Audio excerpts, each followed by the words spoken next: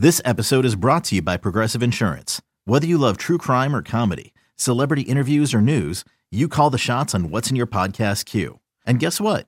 Now you can call them on your auto insurance too with the Name Your Price tool from Progressive. It works just the way it sounds. You tell Progressive how much you want to pay for car insurance, and they'll show you coverage options that fit your budget. Get your quote today at Progressive.com to join the over 28 million drivers who trust Progressive. Progressive Casualty Insurance Company and Affiliates. Price and coverage match limited by state law. Now the pitch. Strike three called. He has done it.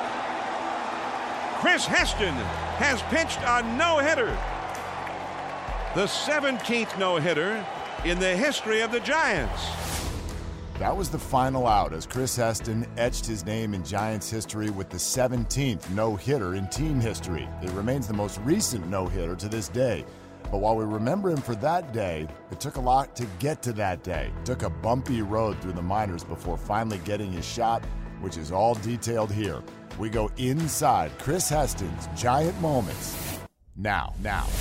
This is Inside Giant Moments, presented by T-Mobile. Our franchise has countless memorable, iconic moments. Join Mark Willard as he connects with our former players who lived these moments to relive the emotions, the stories, and the joy.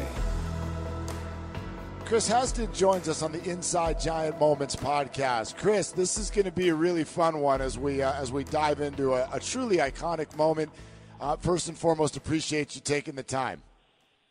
Yeah, thanks for having me. I'm excited to, relive some of that fun stuff from, years back. So I'm looking forward to it. Yeah, you made a lasting imprint without being on the team for a very long time and without ever participating in the postseason. And that's not easy to do. But that said, Giants fans are going to forever know you and the magical summer of 2015. So real quick, before we go back and kind of walk through that road and down the road to your no-hitter, what did you find that summer that allowed you to win 12 Major League ball games? I think it was just, I was healthy again. I had some issues with my elbow previous years, so I was healthy. I really got in the gym and put on some weight, which was big, and then I just carried some confidence. I finally, in 2014, got up in September, so I had that little taste of it. So going into that off season, it was all about, getting that opportunity again. And, luckily I was able to get up there in 15 and, do some good things. So let's back up. The Giants were actually the third team to draft you. Why didn't you sign the first two times around?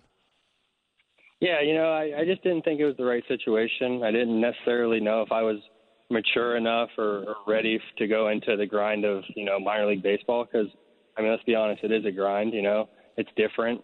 So I just didn't think I was ready, and, it never hurts to have a few more years of education. So I was just waiting for the right opportunity, the right moment when I thought I was ready to go in there and give it my best shot.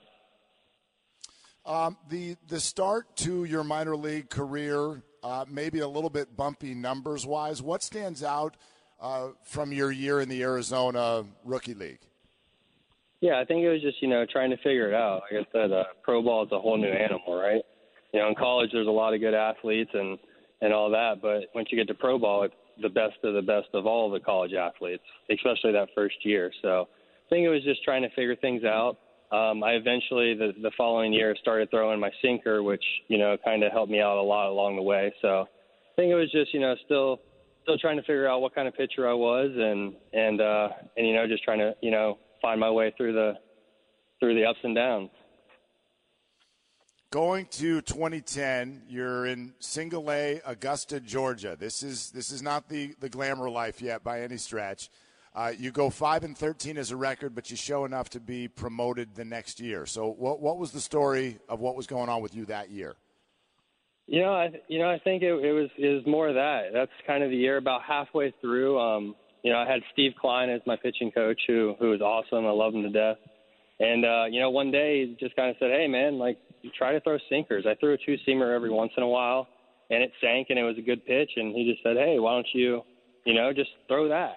And kind of thing. And thank God he said that, because after that, it's kind of things started clicking a little more, and I was able to get ground balls and show enough for the rest of that year for the Giants to give me the opportunity to move up, and then I was able to capitalize on it from there on out.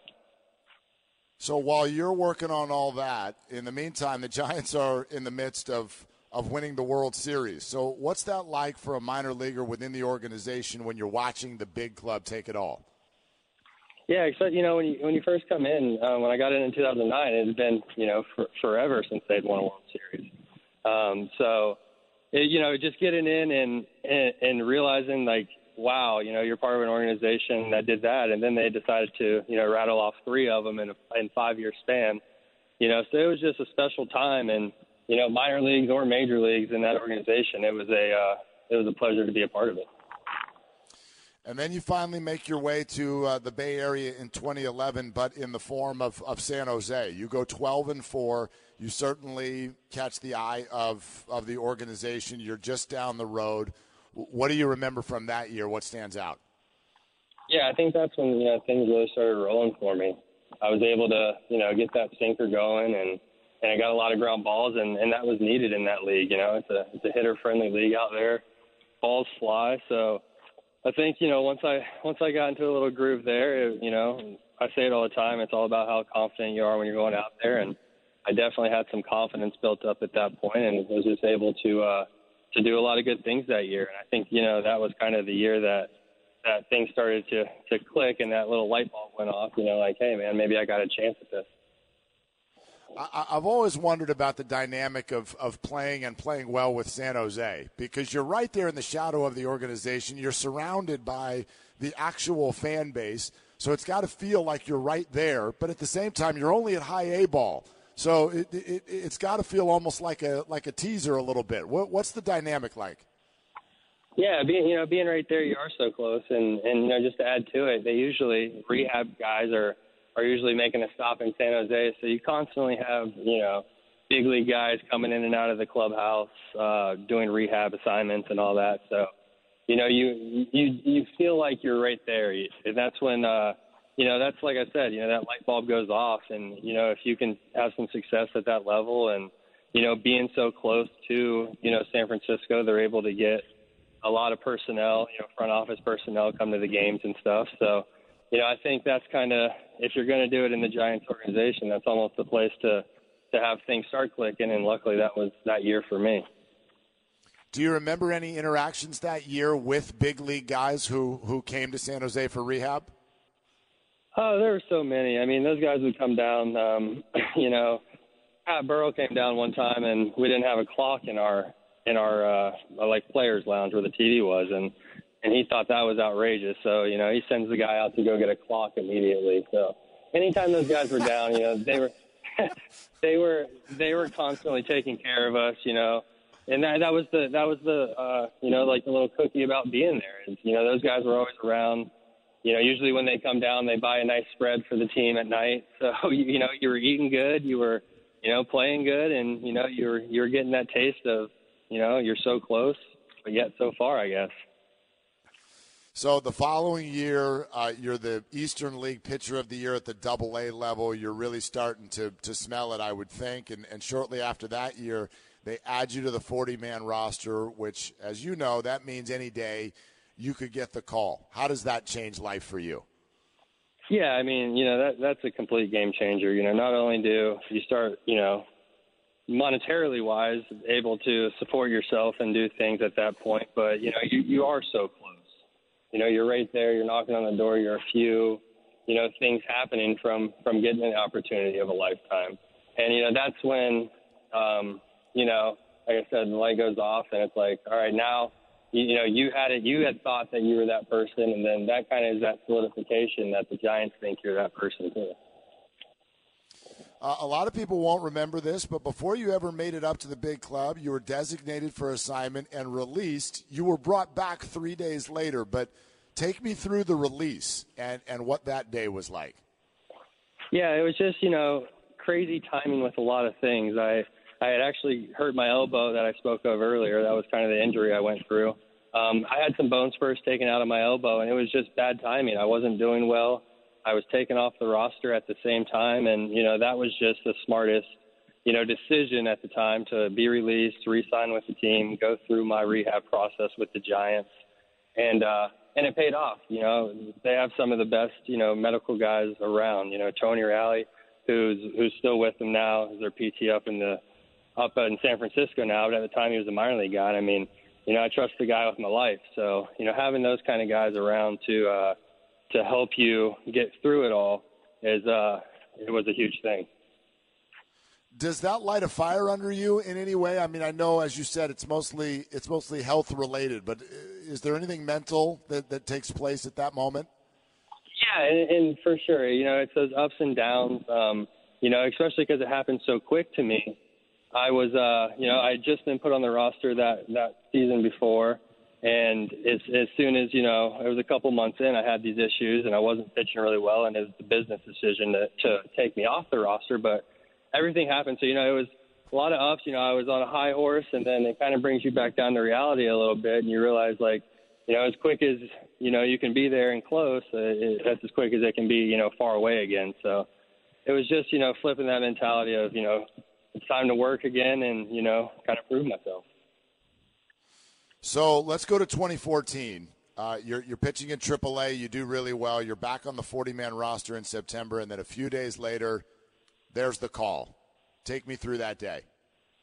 Yeah, I mean, that's the day you dream of from when you're a little kid, right? So just to have that opportunity to call my family, I mean, that's a special moment. I'll always remember, calling my dad and my mom, my sister the first time, my girlfriend at the time, now wife. So just calling those people and, sharing that and them knowing how hard, I'd worked and how much I wanted that. So I think that was the coolest thing about the whole deal was, finally realizing that you're there and, being able to share that experience with your close family. That's who you called, but who called you? How did you find out? So we actually found out when we walked in. We had a Sunday day game, early day game, last game of the minor league season, and I was actually scheduled to start that game, which I did start. But they called me in before and said, all the coaches were in there. It was, Bobby Mariano, Andy Skills, and Dwight Bernard was the pitching coach, and they all pulled me in and, sat me down, and, you kind of have that, butterfly feeling that something good's going to happen, and, they laid it on me. So, that was a pretty special time. And then I, went out there and pitched. I think I threw 5 innings or something, and then, we were on a plane after that to meet the team in Denver. And then your first actual big league appearance is against the Dodgers of all teams. What was that like? Yeah. It was cool, and I think I kind of was blessed a little bit. I think we were getting routed in that game, like 17-0 or something. So, you're nervous. As bad as that is to say, but you're nervous to begin with. I mean, don't get me wrong. I was nervous as heck, but, being able to go out there and just, make pitches and not have to be perfect was really a nice thing that I got lucky about. And I think, a couple of us made our debut that day. Brett Bochy made his debut right in front of me. Good friend of mine. So it was just a cool thing for everybody.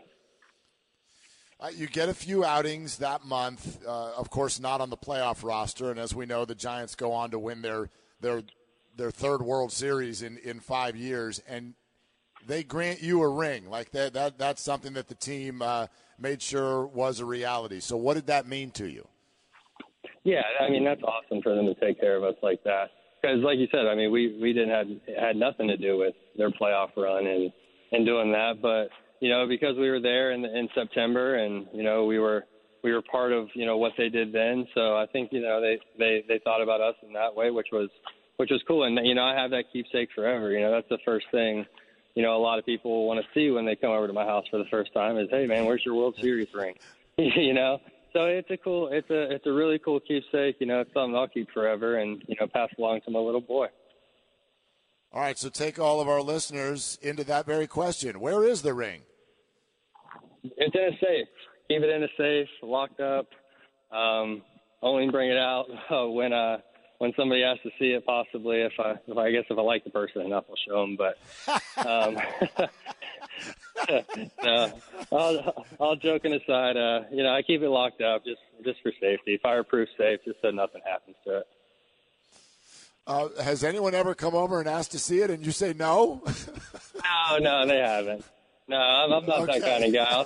I'll show anybody. But then again, there's not many people coming to my house that I wouldn't trust anyway. So right. So that's good point. So yeah. So anybody there, I've never said it. Have you ever worn it anywhere? I've worn it once. We went in 2015 when we went to the White House. I was part of the big league team at the time, so I was invited with the team at the time, and we met President Obama. And I wore it then. That was the one time, I did. The whole team wore it. It was a celebration of the World Series, and I had one, so it was a good time to flash it a little bit. What are those interactions like? What was your day in D.C. like? Yeah, that's really cool stuff. I mean, that's perks of being a professional athlete with stuff like that, getting to stroll into the White House and, shake the president's hand at the time. And, it's just a really cool, almost surreal feeling, right? Just a guy from Florida is, shaking the president's hand at some point. So, that's really cool. And those are those perks of, being a professional athlete and, winning a world championship. Matt Cain gets hurt early in 2015. You get the call again, but this time it's for real. This is for some actual leg work to help a team early in the season. So did that time around feel different to you? Yeah, definitely. I had a really good spring, and I was close out of spring, and it was really early to happen. And I hate that it happened to Kaner because Kaner was one of those guys that took care of me. When I was in A-ball, he took care of me. So you hate to see somebody who you care about go down in front of you, but it was a good opportunity, and I was able to carry on my spring training, confidence, and carry that right into that first start of the season I had. I think it was our second or third game in Arizona, and I was able to capitalize and get a couple more and keep it rolling from there. Yeah, let's go a little further into that day. It was the day after you were called up, and your memory is on. It was the Diamondbacks, and you gave up 0 earned runs in 6 innings. So take me through that day. Yeah, I mean, you get there. It was funny because I had just flown to Sacramento because I had broke with the AAA team. So I got on a plane that morning, flew the day. That was actually the day before. So then, for that whole crazy story. But the actual day, it was getting there and then, getting the win, getting your first big league win, my second start. But, I had that confidence rolling, and I got into, a good situation and was able to get a win for the team. One thing about some of your great moments is that you can get things rolling in the strikeout category. May 12th, you struck out 10 Astros in another victory. Did you kind of consider yourself a strikeout pitcher when you had it rolling? Yeah, there were those few days when, and those days were usually when I could, kind of throw my sinker where you want, and I always had a decent breaking ball. So, those days are few and far between, but everything kind of comes together sometimes, and you're able to spin breaking balls and throw them where you want, and bounce them when you want. And those are the days the strikeouts start to rack up. It's kind of a double-edged sword though, because the next game you go out there trying to punch out 10, and next thing you're out of it in 2 innings with 10 earned. But it's those days you like to ride them out and stack them up when you can. Okay, quick pause to thank our sponsor, T-Mobile. It's never been more important to stay connected, and T-Mobile has taken steps to support customers along with frontline workers nationwide during these uncertain times. They've been amazing. T-Mobile responded to customer needs by increasing network capacity, lifting smartphone data caps, and increasing data allowances for schools and students in the Empower Ed program. They've also committed to donate $2.5 million to over 100 local schools and Boys and Girls Club of America, which provides childcare for our nation's first responders and healthcare workers, meals for families in need, and more. T-Mobile is committed to supporting customers, communities, and thanking frontline workers across the nation. Visit T-Mobile.com for more information. And now back to Inside Giant Moments. All right, June 9th, Citi Field in New York. It's the bright lights, and it's a big city, and it's a big performance. So let's start pregame. How are you feeling in the bullpen? Worst I've ever felt, to be completely honest. Funny Really? story about that. So I'm in the bullpen. I may have thrown a strike in the bullpen, if that. Just rough. And, walking out and, Rags, a great guy, and he kind of slaps me on the butt on the way out of the bullpen door, and he goes, "Good luck." Go get him tonight. Good luck. And funny enough, it ends up being the night I throw a no-hitter. And, I guess something just happened, or I was able to attack the zone and figure it out on the mound. But I tell everybody that story because I think it's funny, So when Rag says good luck, is there almost like a sarcastic tinge to it? Oh, yeah. He's seen the whole pregame bullpen. He knew I threw one strike in there.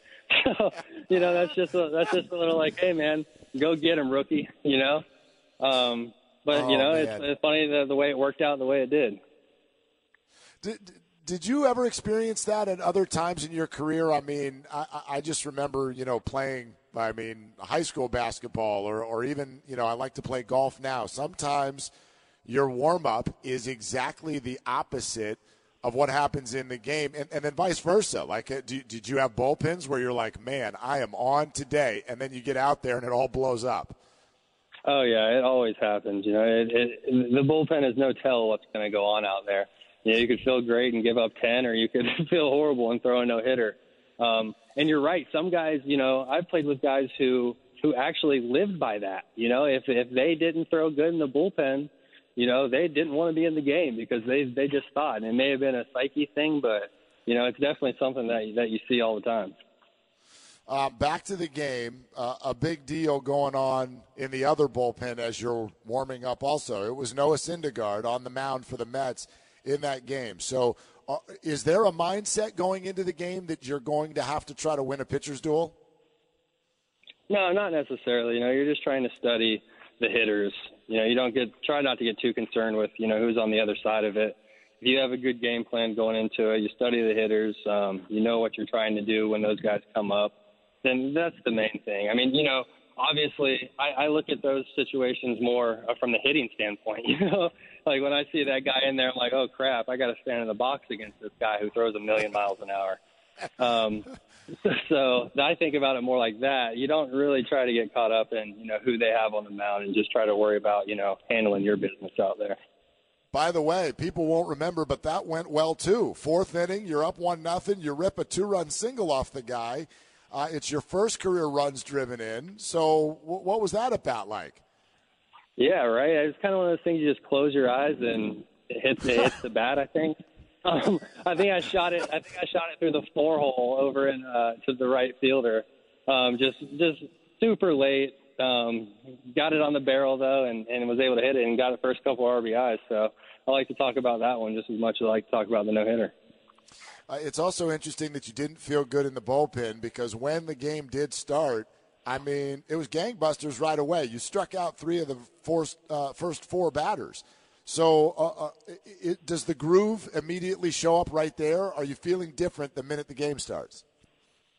You just start, I think it's that time in between, right? You go in, you're the visiting team. So you get that 3 outs to kind of sit there and gather yourself. And then it's just knowing that, hey, that doesn't matter in the bullpen. And going out there and just basically, Buster, I'm sure he probably was like, hey, man, I seen what just happened out there. Let's just set up right down the middle and see what happens. And that's when, I was my best. If I could just throw it and let my sink kind of do what it did, that's when I was, when I would get in those kind of grooves. So Buster knew what he was doing back there. He's a smart man. All right, what inning is it when you start thinking about it? Maybe like the 7th or 8th. I've been in positions in my career, not in the big leagues, but where you get through 7, and you start to think about it, and of course the next guy gets a hit or something. So, right. I would still. It's the big leagues, right? These guys are the best hitters in the world. So, I didn't really start thinking in. So maybe the 8th. I think I started breathing a little different. When I would look up at the scoreboard. So maybe around then. And then, I just came to the conclusion, like, hey, I'm not going to get beat, trying to be perfect. I'm going to just continue to see what Buster throws down and throw it as hard as I can. Interesting that you say you started breathing a little differently. Like physically, how do things change in that 8th inning? Yeah, I mean, your heart starts going. You start getting that adrenaline, which, it's something to feed off of too. But you definitely, you're breathing different, trying to make sure you're breathing. Definitely in the 9th inning, I think that's all I was really focused on was not passing out kind of thing. But, you just try to, it gets nerve-wracking. It really does when you start thinking about it. And that's why I tried not to think about it as long as possible. How are the guys treating you in the dugout in those late innings? They all start to kind of move away. The guys would always talk to me. I was the kind of pitcher that, I like to know if something was going on or whatever they thought. I like that encouragement from the guys. So, you start to notice that nobody's getting around you and that. And I think there was a time in like maybe the 7th or 8th inning even, I got a hit and got thrown out. I got a hit. I was on base and then got thrown out at second base and took a hit away from Nori Aoki.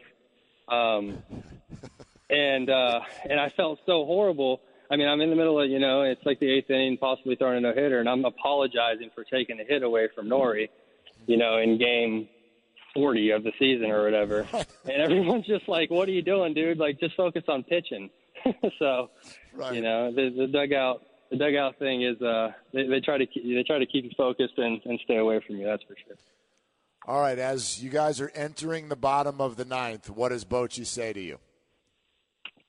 Nothing. Same thing. Go get him, Hess. He's it wasn't his first rodeo with the no-hitter. It seems like one of his pitchers rattled one off every year. So he was probably it was another, day at the field for him, I would imagine. But, nothing, just go get him, and just, he's got, you got his confidence, right? He sends you out there because he thinks you can get the job done. So just to go get him and go fire away. I got to think it's a moment you remember. You go out to the mound. You've already detailed how you're trying to focus on breathing and not passing out, and then you hit the first batter that you face in the 9th. So at that point, are you looking over your shoulder? Are you looking to the dugout? What's going on there? I'm just thinking, for one, it's never fun to throw out of the stretch to begin with. And then, maybe possibly the biggest 3 outs of my life, I had to get them all from the stretch. So that's the first thing I thought. Like, sure enough, I'd go out there and, put one in the middle of, someone's back and then be pitching out of the stretch for the rest of it. And the worst thing, I ended up playing with them, and, I was trying to throw a fastball away to a right-handed hitter and end up missing the guy or missing my spot by 15 feet and hitting him in the back. So it was definitely one of those things like, oh, crap, here we go. Well, and that was an interesting note about the game is that you had no walks, but it wasn't a perfect game because you hit 3 batters that night. But it was that close to not just being a no-hitter, instead being a perfect game. Do you ever run those 3 at-bats through your mind? Yeah, definitely. I mean, that was just one of those things, and I think it worked in my favor, honestly. I mean, I was trying to throw fastballs away and hitting people in the back. So I'm sure they were going up there thinking like, man, this kid doesn't have a clue where it's going. So I think it worked in my favor, honestly. I mean, maybe they didn't dig in as much or whatever, but you always replay those ones, and, it stinks, that it worked out that way, but still, being able to do the no-hitter, I'll take that. Is anyone in the bullpen in the 9th inning? I believe they did have somebody down there. I think Javi was warming up very discreetly. I think they got him up just in case. I think he told me, shortly after that, that he was kind of just playing catch, to where I couldn't see him kind of thing. But I think just to, just in case things, especially putting one in someone's back, first pitch, I think they were just, let's make sure he's going to get through this inning one. So just cover their own, just cover it in the bullpen side.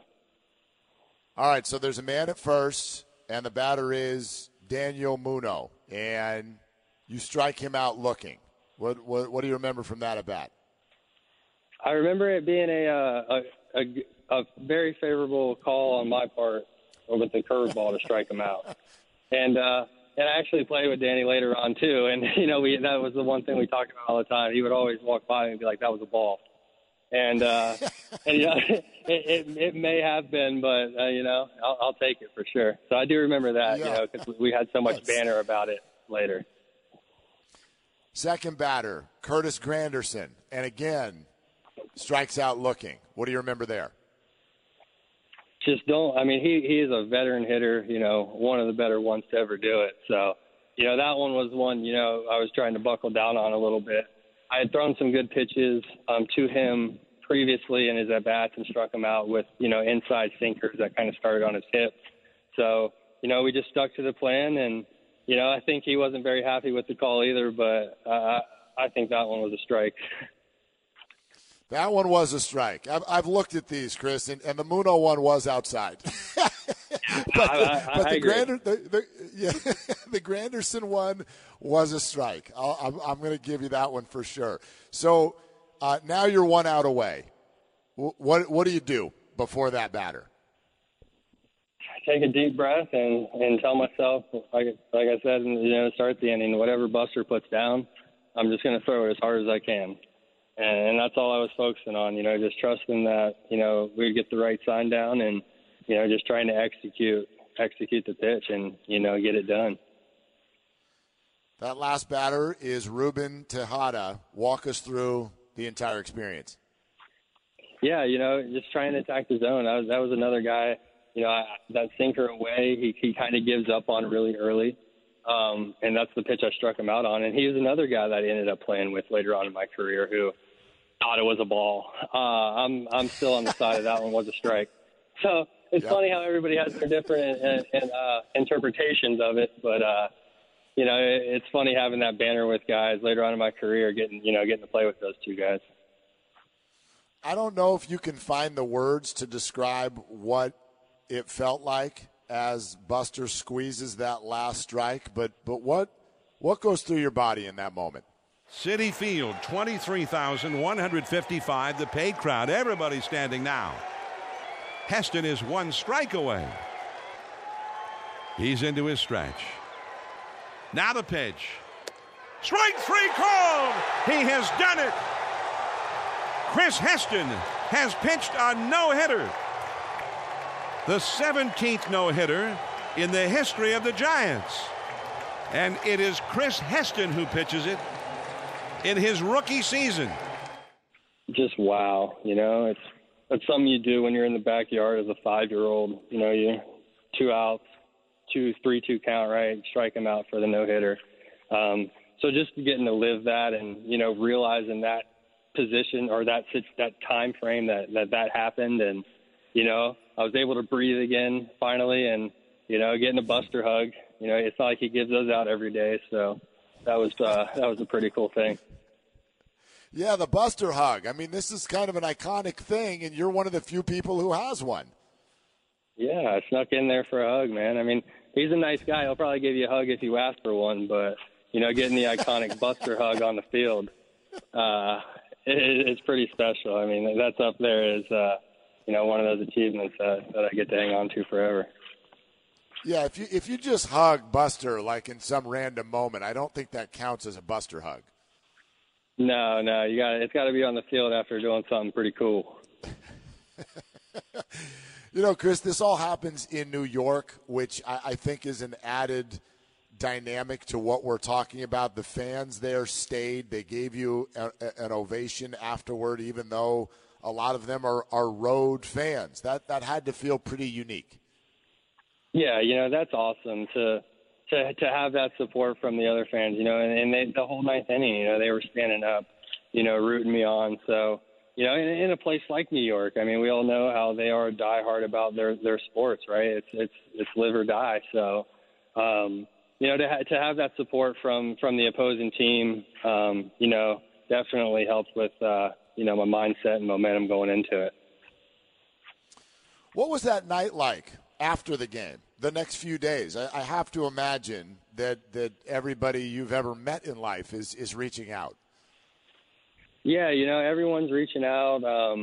It was really cool. Quick backstory on the game. So my Little League coach who was a diehard Mets fan, grew up in Queens. He'd been my coach my whole life, Little League through high school. That was actually the first game he came to watch me pitch.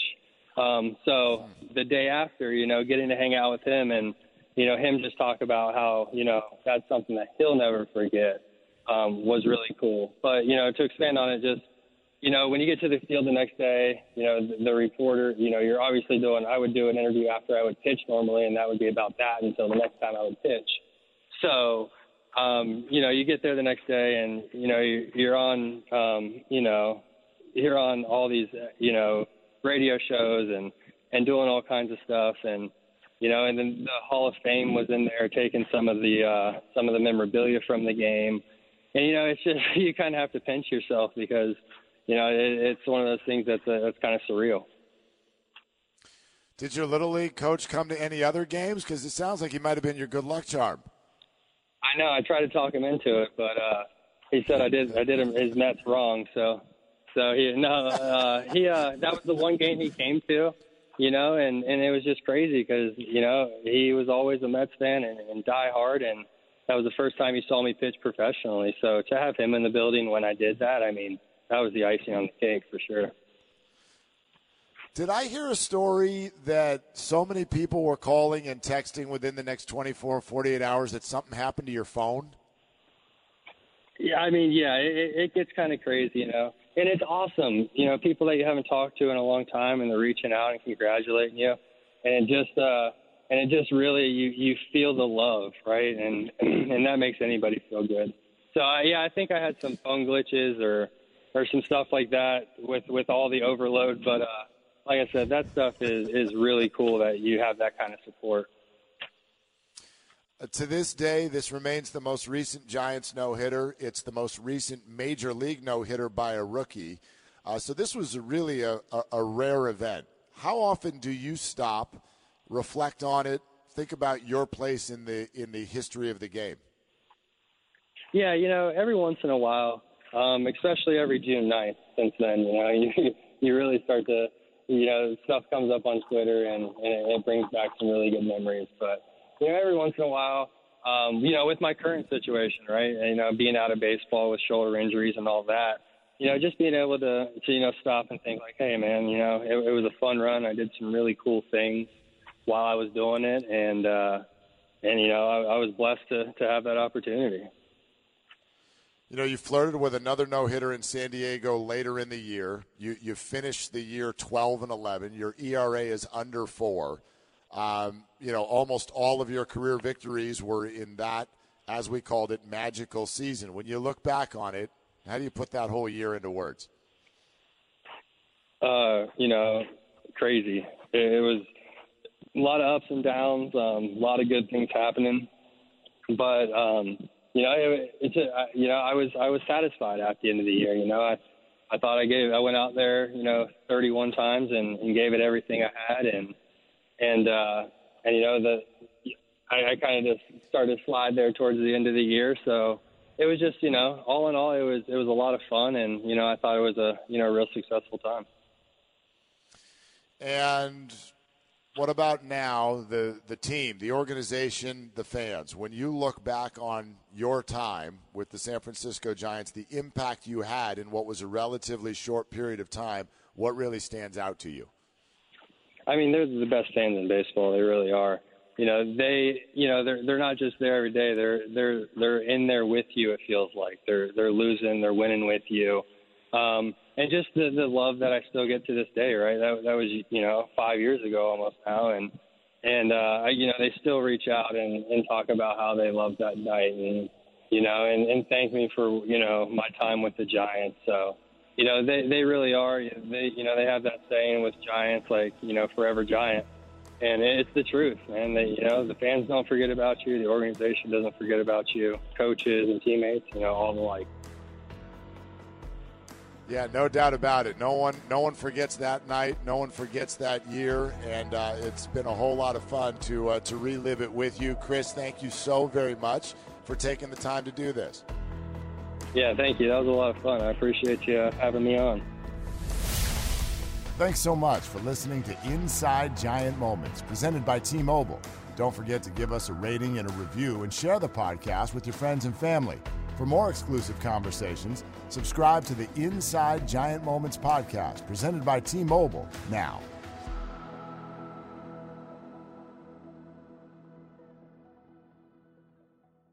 It's blazing hot outside. You get in your car to turn on the AC to get cold air pumping, but it blows hot air out. This issue is commonly caused by low refrigerant due to leaks in the AC system. You want an easy, all-in-one solution that will restore the cold air in no time. AC Pro Recharge Kits make restoring cold air easy for even those with zero DIY experience in less than 10 minutes. Save time and money versus going to a shop by picking up an AC Pro Recharge Kit today. Be a pro with AC Pro.